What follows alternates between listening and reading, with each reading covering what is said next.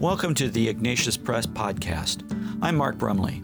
I hope you enjoy the discussion in this episode. For more information about Ignatius Press, check out our website at ignatius.com. Welcome, everybody. I'm Mark Brumley, and with me today is my chum, Carl Olson, editor of Catholic World Report, and we're going to do a Catholic World Report update for folks. Carl, welcome. Hi, Mark. Great to be with you, as always. Yeah, you're in your new office there. New office, which is still, as you can tell, over my corner, or, over the my shoulder there, is still somewhat in a state of disarray. Actually, the space is divided into kind of 2/3 my office and 1/3 what we call the storage area, which, of course, is just complete chaos. Well, it's very generous of you to allow a third of your office space to be used for storage. I was told that that's how it was going to be, and I thought, I think it was a reasonable request. Well, folks who are listening to this on the podcast and now watching it on YouTube or other video outlets should know that it's a fairly sizable office space with a large number of books. So I'm sure you've read them all at least once, probably going through now your second or third time. Yeah, actually, I'm reading now all of them backwards, just to, so. No, that's the question. That's the question that people ask, Mark. A lot of people, have you read all those books? And It's an interesting question. We could do a whole show just about how people perceive the collecting of books and libraries. But anyway. Yeah, no, that we should do that sometime, because I get the same thing, because people watching.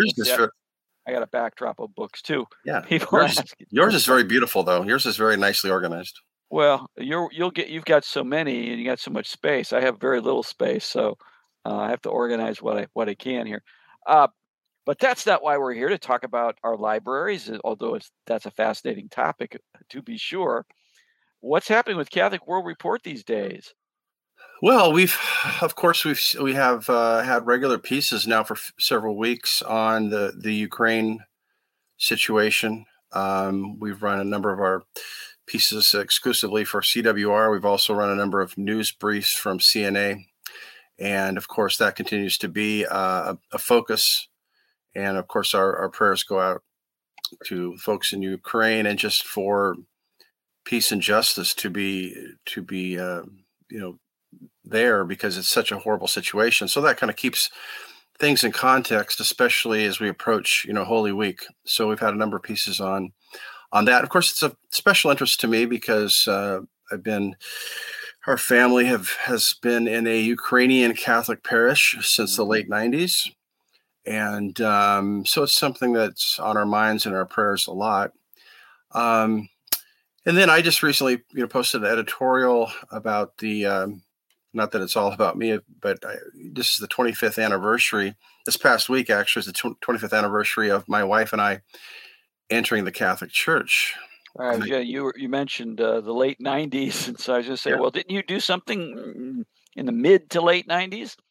Yeah, so we entered the church on March 29th, 1997, Easter Vigil at St. Paul Catholic Church in Eugene, Oregon. And I remember that evening, quite vividly. It was really wonderful, and we had gone through a very exceptional RCIA program, which we're very thankful for. Had a wonderful priest, Father Timokaitis. I mean, you hear, and Mark, these stories better than I do because you've read a lot of them. I've read a lot of them, of people who have gone through a lot of things in becoming Catholic, whether from Protestantism or, especially when you think of those who've entered the church from Islam or, atheism. A lot of struggles, a lot of difficulties, a lot of conflict.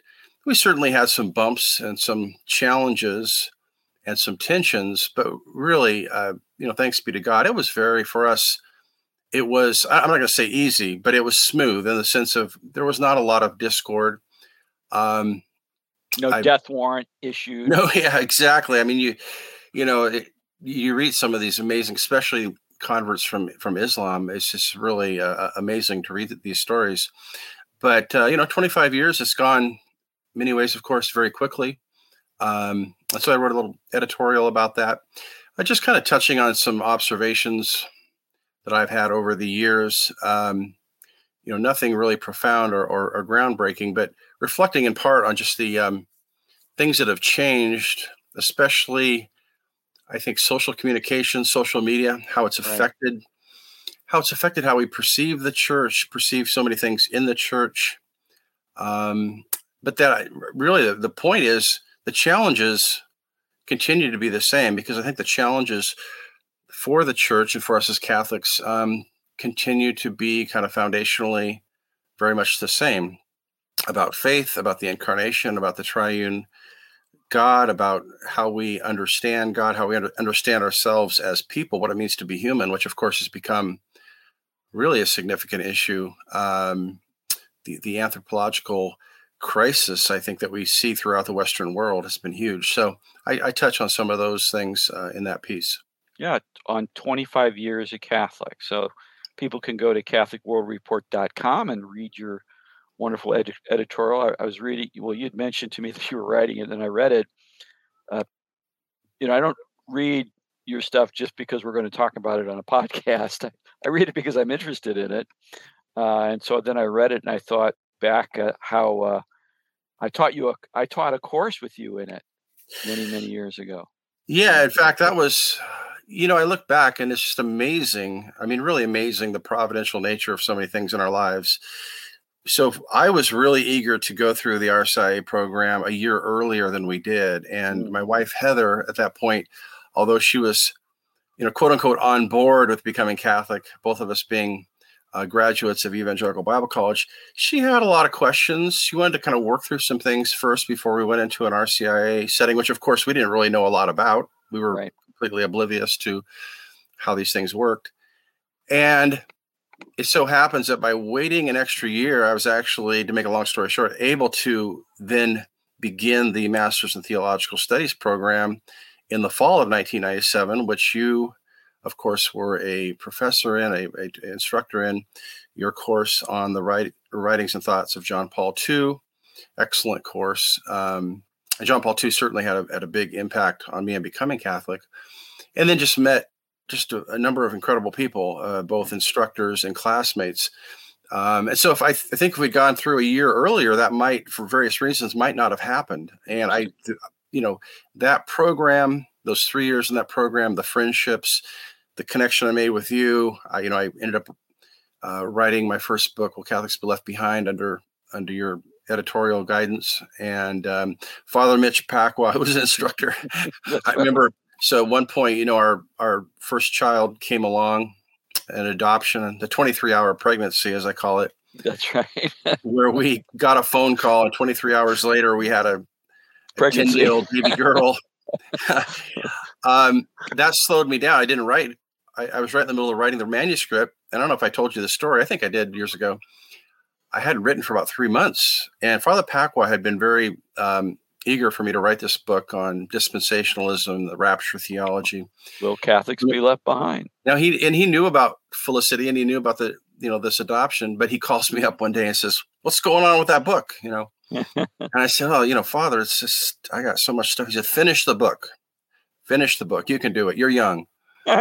So you don't know how ironic that is, since he's working on a book for us now.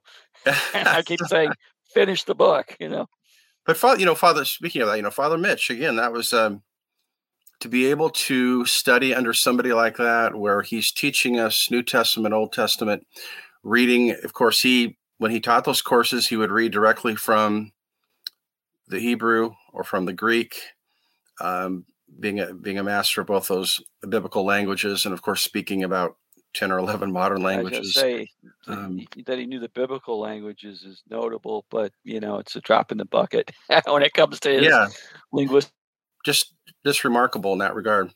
Abilities. Yeah. So you also had Douglas Bushman, and who I had as a teacher many years before that, as I'm an old man.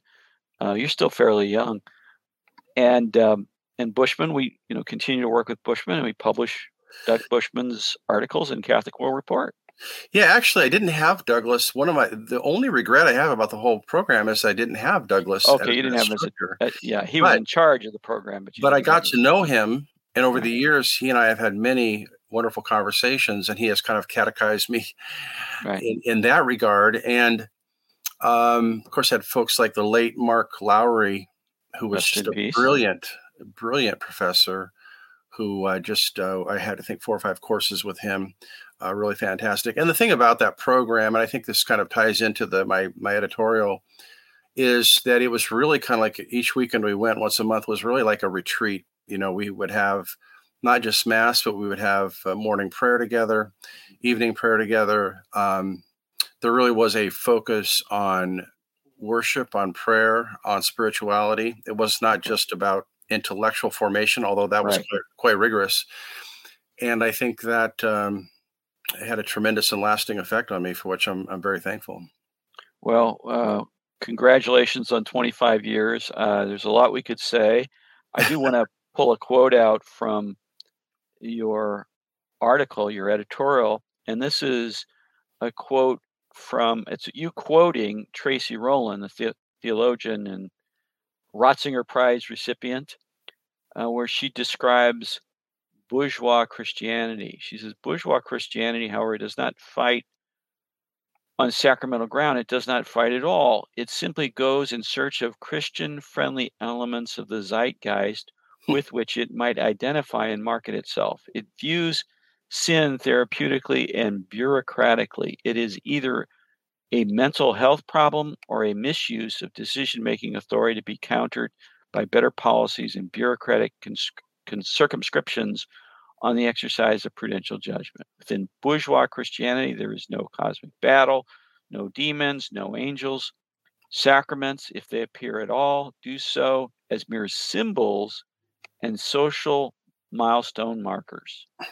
Proponents of a bourgeois Christianity have been, as de Lubac well understood, quote, overcome by a desire for conciliation that left them defeated before they'd begun, unquote. The ecclesiology that undergirds a bourgeois form of Christianity is inevitably a vision of the church as a, quote, people's republic, unquote. Accommodation to the zeitgeist is more important than sanctity. Why did you quote that? That's a powerful quote. Why did you use that? Well, a couple of reasons. Tracy, before that book came out, it's a book that she wrote. I interviewed her about that. The link is in the editorial. A book about Kant and Nietzsche and German theology, modern German theology. Tracy, who I've formed a little bit of friendship with, incredibly brilliant woman, sent me a couple chapters of that book before it was published, including that final chapter. And when I read that, and I read that particular quote, I just thought first of all, it's beautifully constructed, but she really gets to the heart of something that has fascinated me for a long time. Now, I should back up and quickly say, some people might react to the term bourgeois in a certain way. She defines that term throughout the book. And really, for her, bourgeois, it's not about an economic class or middle class. It's about a mentality of approaching the world where it's really about comfort. We want to be comfortable. We want life to just be nice and easy and everything taken care of.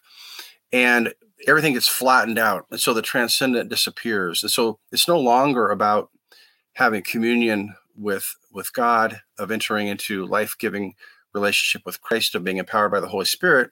It's really about having the comforts of life, focusing on kind of the powers of this world and the things of this world. And she goes into detail in the rest of the book about it, which is kind of an academic book, but really beautifully written because she's a great writer. But I think the emphasis there at the end on sanctity really struck me. That this seems to be a real, well, it's always a problem. Anybody who knows church history knows this is continually a problem. When you read Paul's letters to, say, the Christians in Corinth, it's a huge problem. It's a problem for all of us. I mean, Lent is a time where we really hopefully sit down and contemplate and recognize our struggle with not achieving sanctity through the grace of God by refusing to die to the sins in our life, to confessing those sins, all these things, right? So what she's saying, I think, in essence, is that there's a certain form of Christianity that capitulates and compromises on so many fronts. And then what happens then is that moral core disappears, is that the assent to belief in, say, the Trinity or the sacraments or the reality of spiritual battle disappears. And so then you're left with what we, I think, fairly would call the liberal German Protestantism of, the 1800s into the 1900s, something that affected many aspects of German Catholic belief, which we see today, right? We see a number of German leaders, Cardinal Marx and others, positing or pointing towards the need to just relax on all these different things, whether it be sexual morality or, say, the ordination of women. And all this, I think, is based in a very flawed anthropology and also a lack of faith in God as he has revealed himself through Jesus Christ. I think all these things are deeply interconnected. And I try to touch on that kind of a brief space. Well, I think also there is a misreading of the Second Vatican Council. So in some ways, in certain circles in the church and certain outlooks and approaches to things before the council in the 1960s, there was a mentality, almost a siege mentality, where you had the church versus modernity. And there's some validity to that, of course. But that certainly we don't want to reduce the reaction of Catholic leadership and theologians and priests and so on to simply opposition to what's going on in the modern world, because that would be unfair. But certainly there was much more of that mindset. And so some people interpret the Second Vatican Council, especially Gaudium et Spes, where it emphasizes a certain kind of openness to the world, as doing exactly what is described here as bourgeois Christianity, namely go in search of Christian-friendly elements in the zeitgeist, which it might identify and market itself, with which it might identify itself and market itself. And so some of the things that you're describing, things going on in the German church, but going on elsewhere, where there's a certain sense, well, here are some good things or things that seem to work well with the gospel message, we'll emphasize those and not ever get into any kind of conflict with the modern world, lest we be seen as pre-Vatican II. Yeah, for example, I mentioned Cardinal Marx and his recent comments, as they've been reported in various English outlets. He apparently seems to be talking about same-sex couples. And he says something there about, how do we tell these people who are committed to each other that they can't have children like that?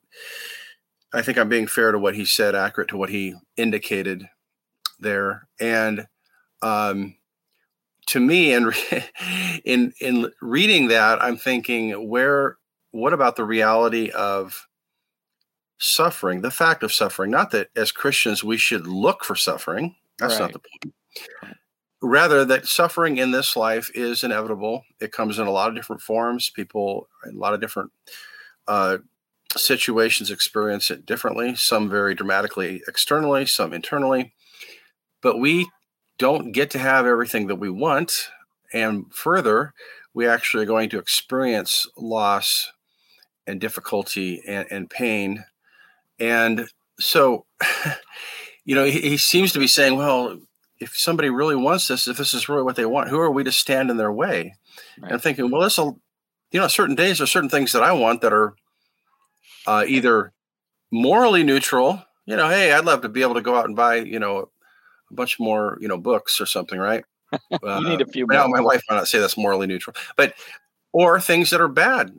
Yeah, right. Gosh, I'm tired of this marriage, or I'm tired of this or that. I just want to go and actualize myself, follow my passions, follow my heart, all these things. Well, the cross, the demand to take up the cross, this is not just some kind of metaphor used by Christ. It is an exhortation to follow him through the suffering in this world.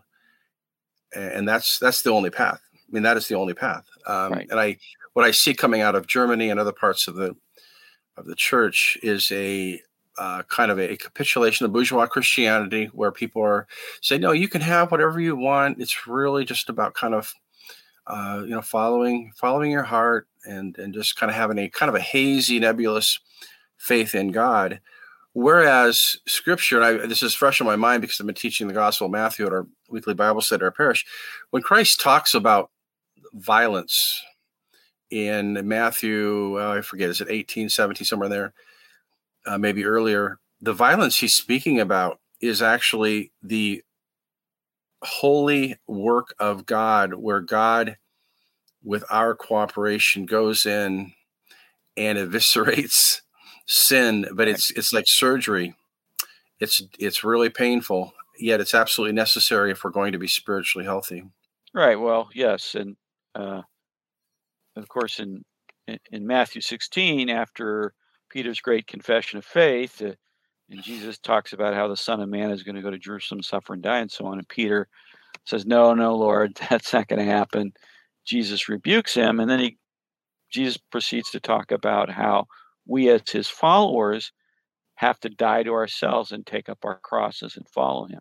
And sometimes people can say, well, I don't want to talk that way because someone else is suffering. I don't want to imply that that person should just, walk it off or keep a stiff upper lip, but for the grace of God go I. And so therefore I don't want to have that attitude.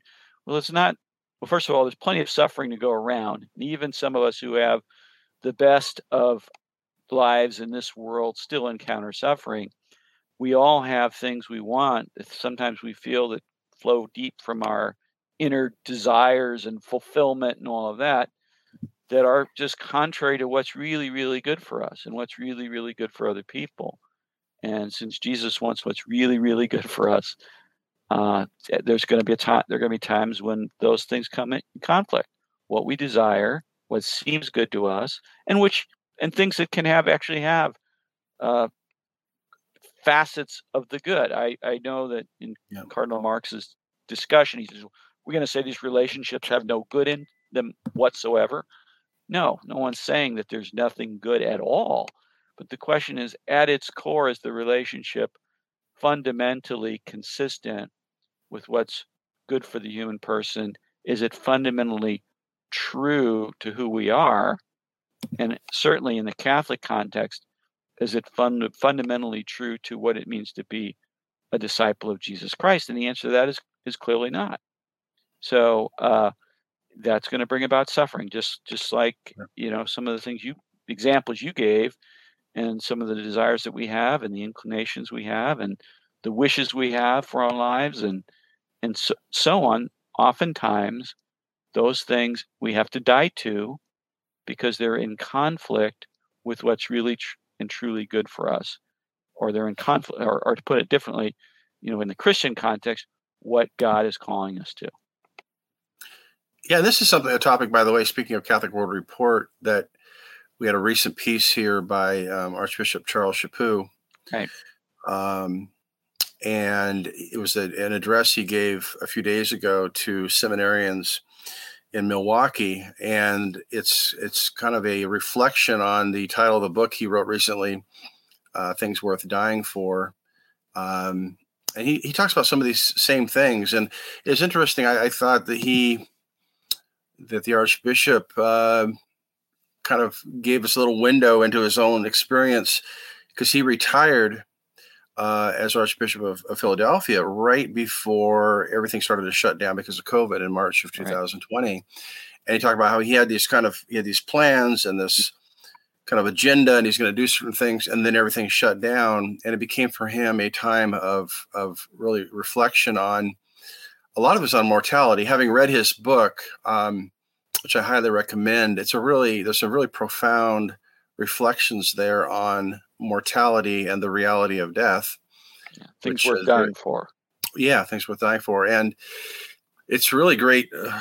I read it about 3 months ago, but it's something I thought about a few times, because it has great kind of Lenten, Easter soundings to it.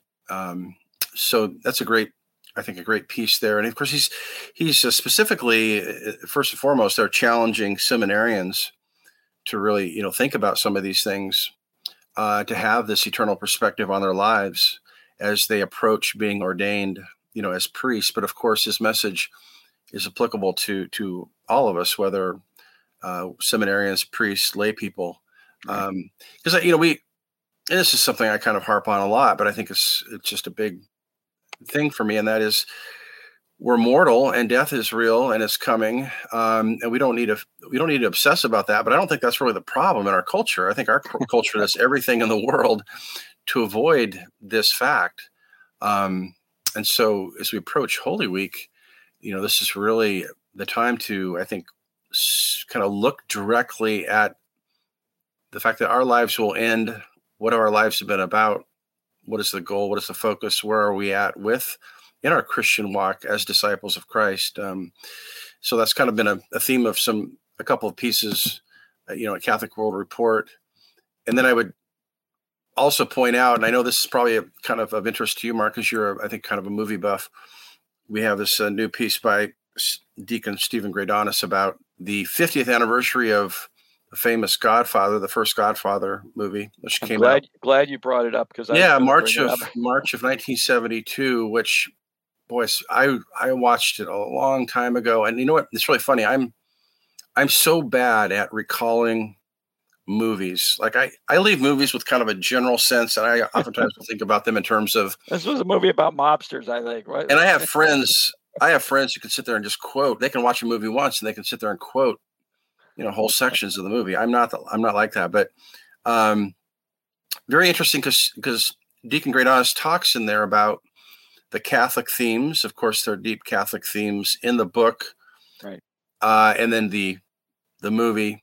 Some of the ways, one particular way in which the book differs from the movie is in the ending, and he makes the case that there's a plausible case for the book's ending being superior, but in the end,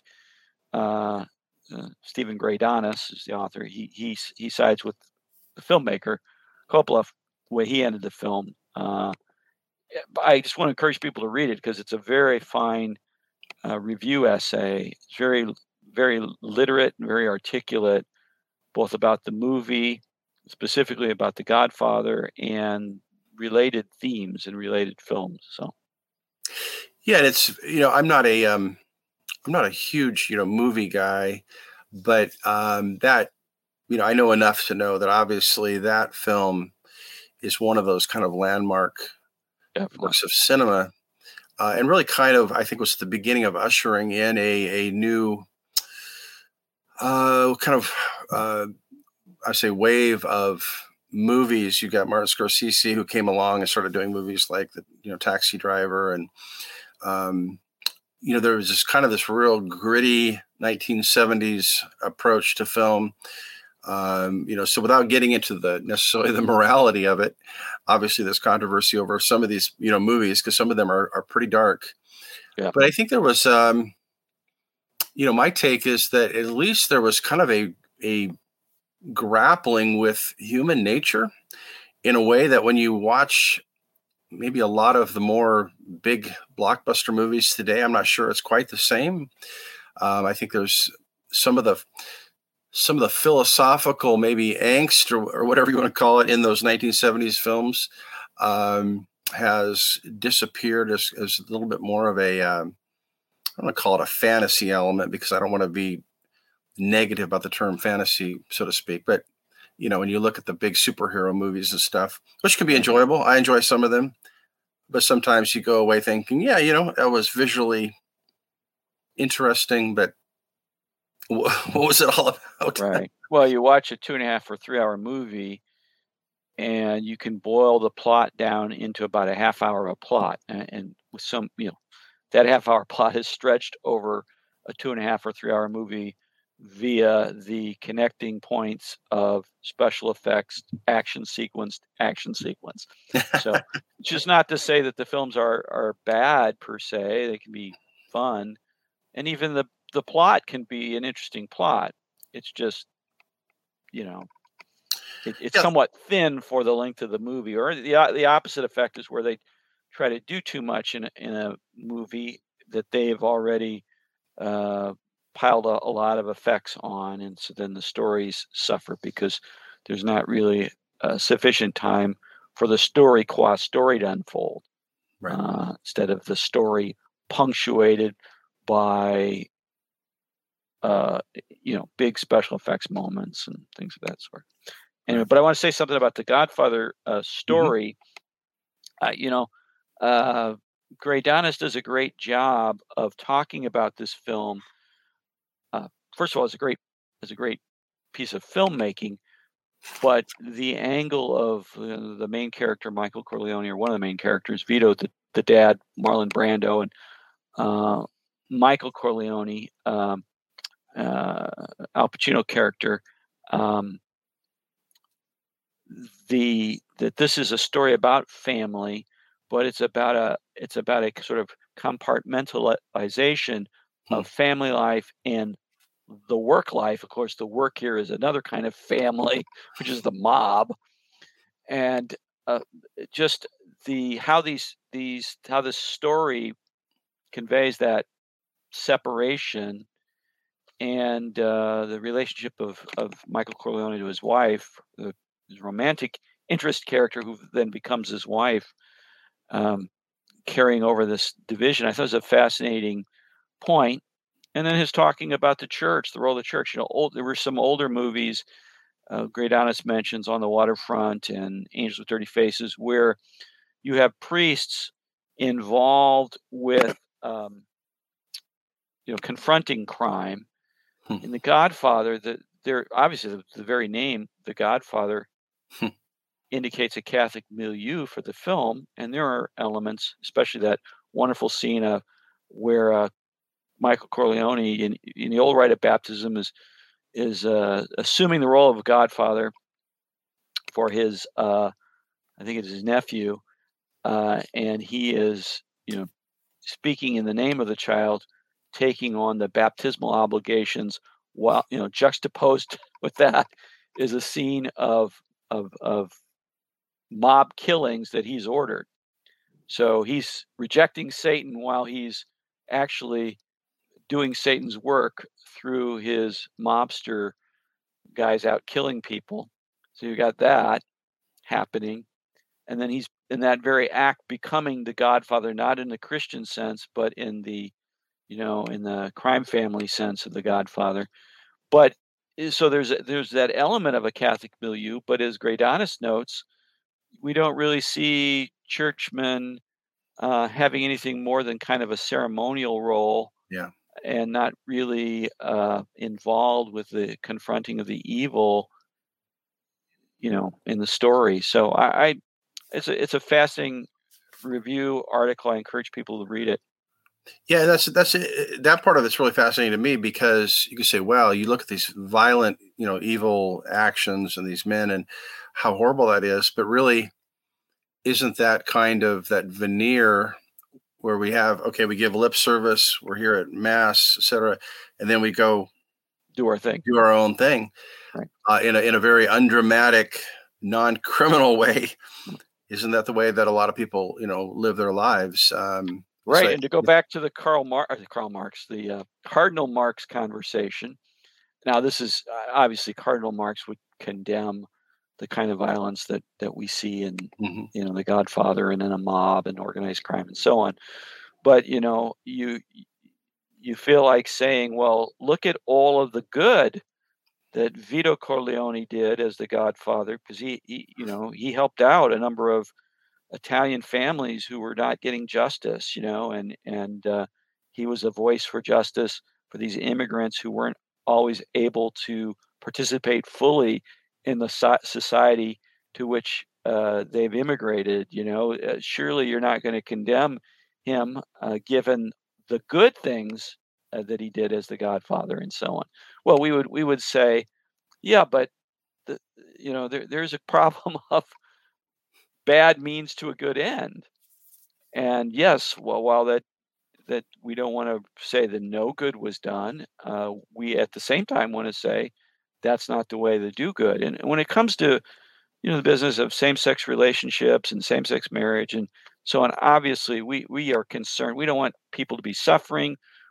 That's why we support the pastoral outreach of the church to help people learn to grow in chastity and to have good, healthy relationships and so on.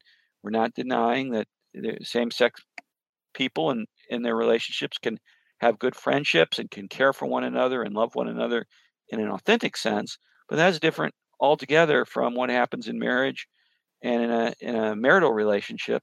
So we can't let those elements of good in that relationship somehow underwrite the evil or the wrong in the relationship. Just as in The Godfather, we can't let the family orientation of Vito Corleone underwrite, small f family ambiance of Vito Corleone, which he says, a man doesn't spend time with his family isn't a real man, Well, that's certainly commendable, but that doesn't justify, the way in which he takes care of his family and he's taking care of people in the Italian community at the time. So anyway, that's just a aside, but came to mind.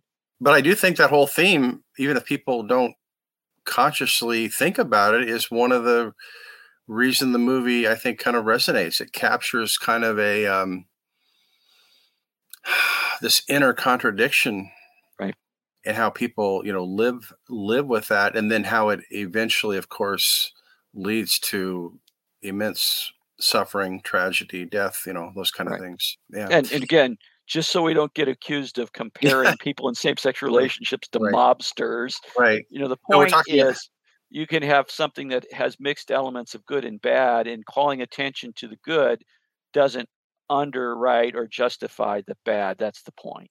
Yeah, there's the parallel is with the moral logic, right, and what it says about relation, in the context, especially of human relationships. That's exactly.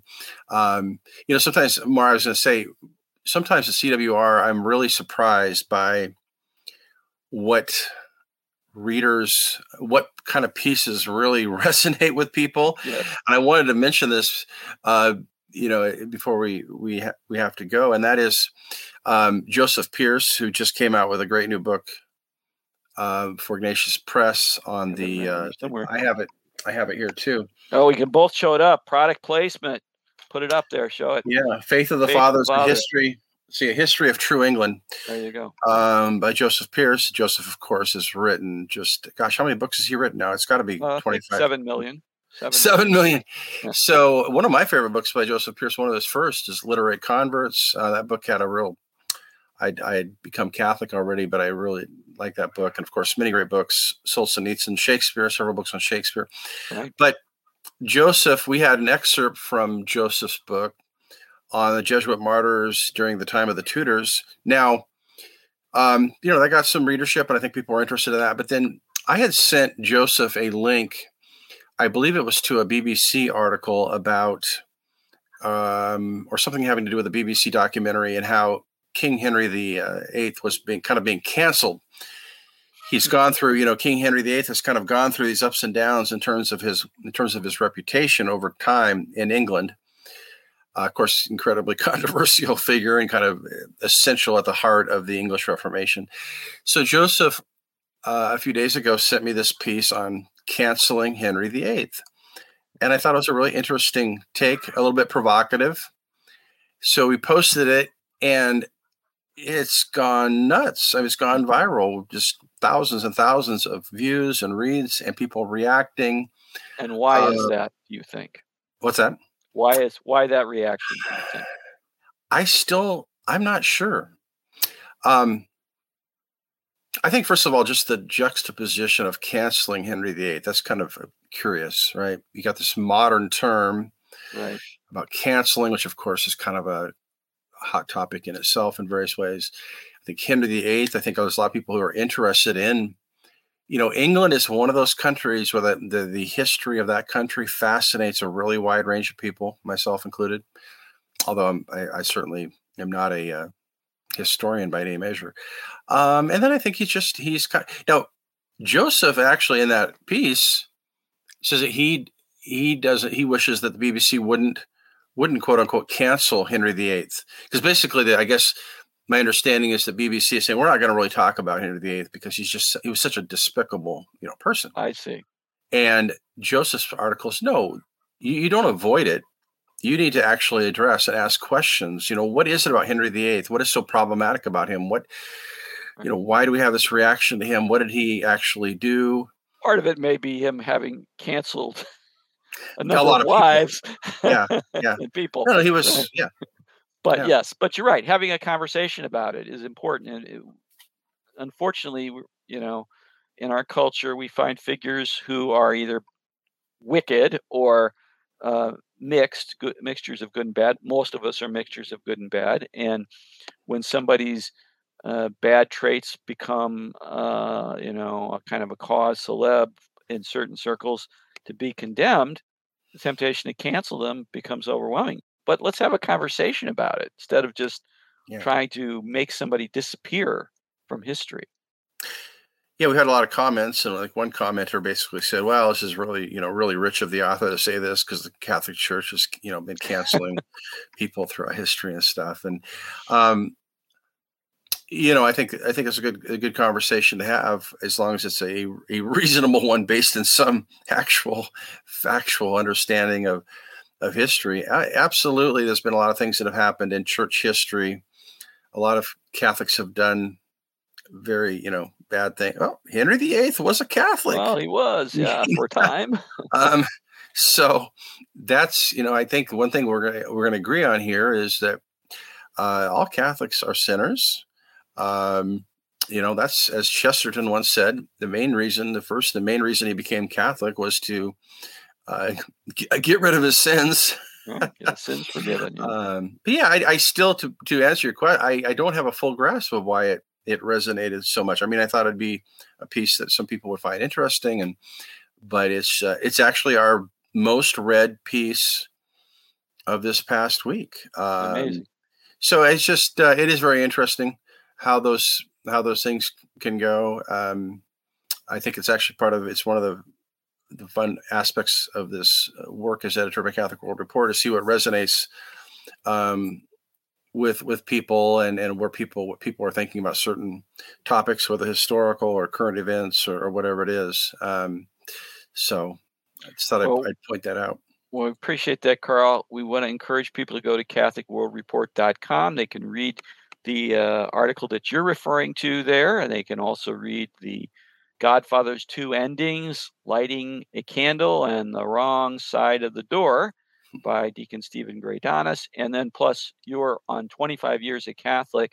We talked about one facet of that, but there's so much more for readers to get out of your article there. So I want to encourage them to do that. And what's coming up in Catholic World Report that hasn't been published yet, but that readers should keep an eye out for, Carl? Well, we're going to have a number of pieces relating to Holy Week. We're going to have a couple pieces on Palm Sunday and some aspects of Palm Sunday. And then as we go into Holy Week, we'll have some more pieces about that. So that's obviously going to be kind of a focus in the coming week, along with, certainly the news briefs and world news and so forth that we have every day at Catholic World Report. Excellent. Well, and also we've added a new column by Larry Chapp, theologian Larry Chapp. And Larry's very popular online and podcasting and broadcasting and so on. So we want people to check that out. It's called, well, will you tell people what the column's called? Well, when Larry and I were discussing it, I just threw out, I was actually told down a lark. I said, we just call it Chapp's shtick. And he said, oh, I love it. And then he mentioned it to his wife. My wife loves it. And I'm like, well, okay. I thought it was a little glib, but we've gone with it. People actually seem overall to like it, and really kind of captures. I mean, the idea of a shtick is, it has different connotations. One is just a piece. I mean, so these are pieces by Dr. Larry Chapp, where he addresses, I think, mostly kind of controversial topics, and he doesn't shy away from controversy. Very great thinker, really fascinating guy with a lot to offer. And we're really pleased that he's writing a regular column for us. Bit provocative, almost always fun or funny. Yeah, so I want to encourage people to read Larry Chapp's column at Catholic World Report. And of course, we have our regulars, George Weigel and James Kolb and folks like that, as well as the occasional editorial from you. Right? The quarterly. Right. Very good. Well, Carl, thank you for the conversation. It's been great, and we encourage our viewers and listeners to go to CatholicWorldReport.com. This podcast has been brought to you by Ignatius Press. We encourage you to check out our books and videos at your local Catholic bookstore or wherever else books and videos are sold. You can also sign up to receive special discounts on books and videos at ignatius.com. We hope you enjoyed this podcast. Please like the podcast on the website or app from which you listen to it, and please tell your friends about it. I'm Mark Brumley, and on behalf of everyone at Ignatius Press, thanks for listening.